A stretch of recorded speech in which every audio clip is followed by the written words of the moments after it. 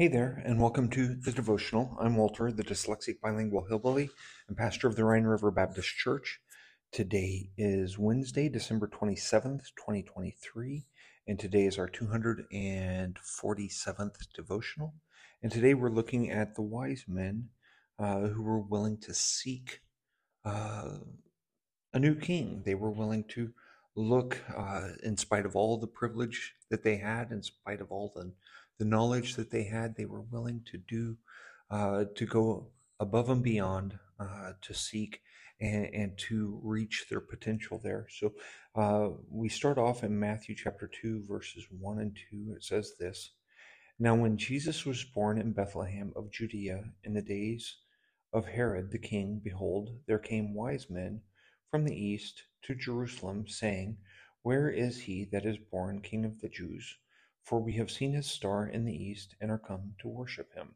I think it's interesting when we start talking about the wise men. Uh, we right now as a family we have been reading through an Advent story about the wise men, and it's been really fun and insightful. But there are so many different stories and so many different legends about the wise men. You can even read Ben-Hur and find out, it's based off of or starts with the wise men seeking Christ. And so it's interesting. It's one of those things that we have uh, been fascinated with for since the time of Christ, these wise men that came from the east looking for the Messiah.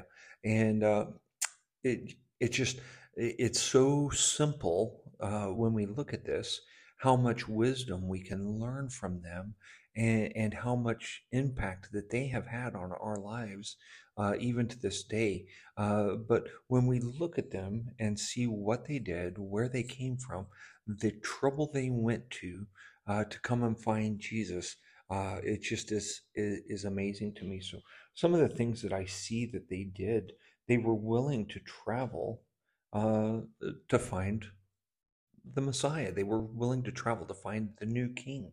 And they based that all off of the Old Testament scriptures, you might say, or the old prophecies, not even ones that were given from Jewish people, but the one that I find uh, is interesting is one that is in Numbers chapter 24, verse 17.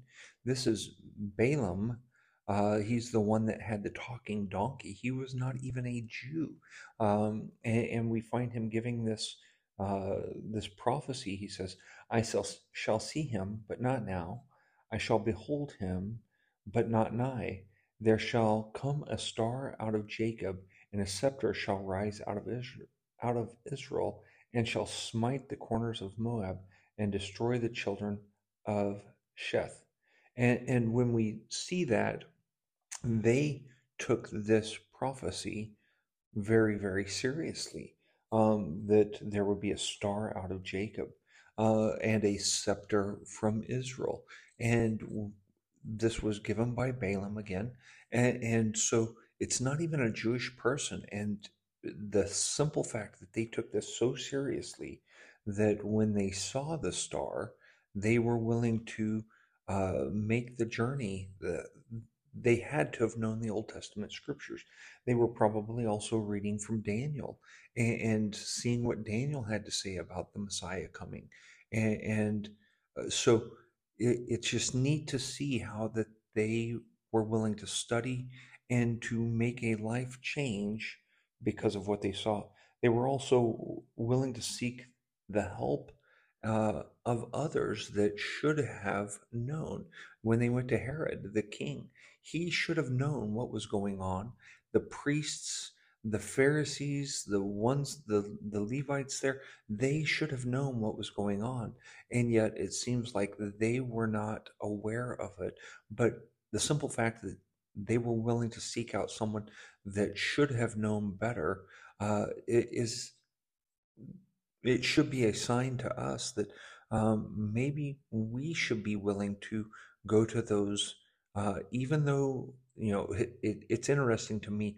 Why would anybody listen to a dyslexic bilingual hillbilly. But oftentimes here in Germany, I've found that people do listen to me and they do value what I have to say. They've come to me, even though maybe they shouldn't. Uh, Being that they're German, they have a what you might say a better education system, but they still come to me and have asked, "What do I think about the Bible?" Because they realize I've spent a lot of time reading it. So uh, the same thing is true of these wise men. They were willing to go and seek someone that they thought should know it better. Now, even though um, Herod should have known better, he was a madman. We know from history that this was a man that really he shouldn't have been on the throne. But that doesn't change the fact that they were willing to go to him and to seek his audience and to hear what he had to say, to inform him what they were doing, and to seek some guidance and counsel there.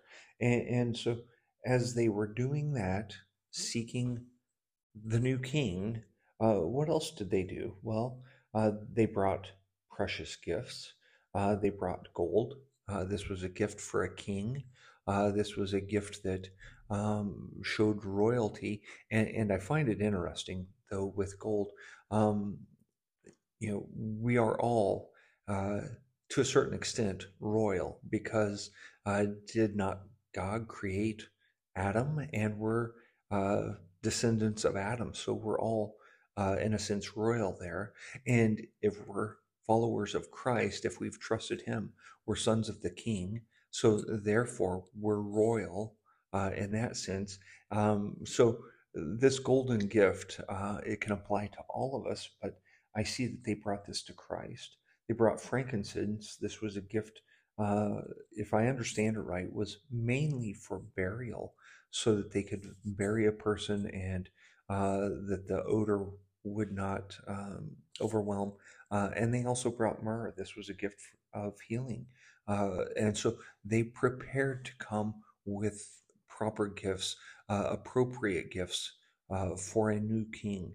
And so not only had they traveled, not only had they sought advice, not only had they brought proper gifts, but also they were willing to listen to the Holy Spirit. Once they had presented their gifts and once they had accomplished their goal, now they were ready for some new information. Now they were ready for some new instruction. And when they got it, they were willing to obey it and go home a different way and not go back to Herod. And I find this all so important to us. We can learn so much from them if we will just follow their example and be willing to study the Old Testament, be willing to go back to the Old Testament and look at it. This is one of those things that you can see Christ all the way through if you're willing to look at him. Uh, I find it so funny how Jewish people, um, they say that the Messiah is supposed to be a political person, not a religious person. But what does he need to save us from? He needs to save us from our sins. That's what Isaiah tells us. We can look in Psalms 22 and see that he will be a suffering Savior. You can look back in Genesis chapter 12 and Genesis chapter 3 and see the different prophecies that he would fulfill. You can all the way through the Old Testament. And when you see the setup of the temple, it was one thing after another as a picture, a type of Christ and what he would do and how he would help us.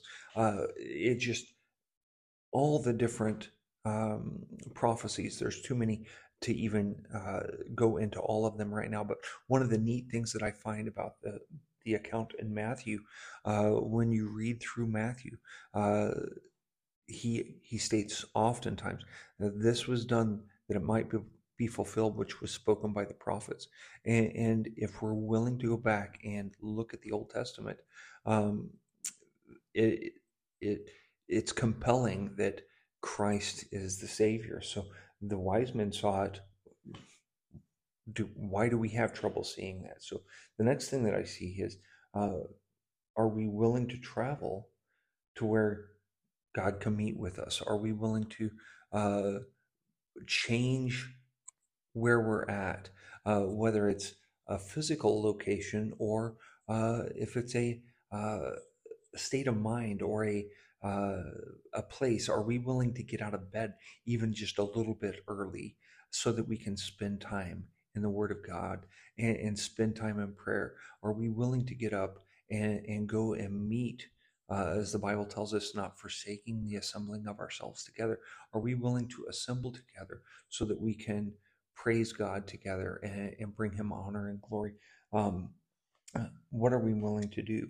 Oftentimes, people just will come up with all kinds of excuses of why they can't make it to the place where they can meet with others and bring honor and glory to God.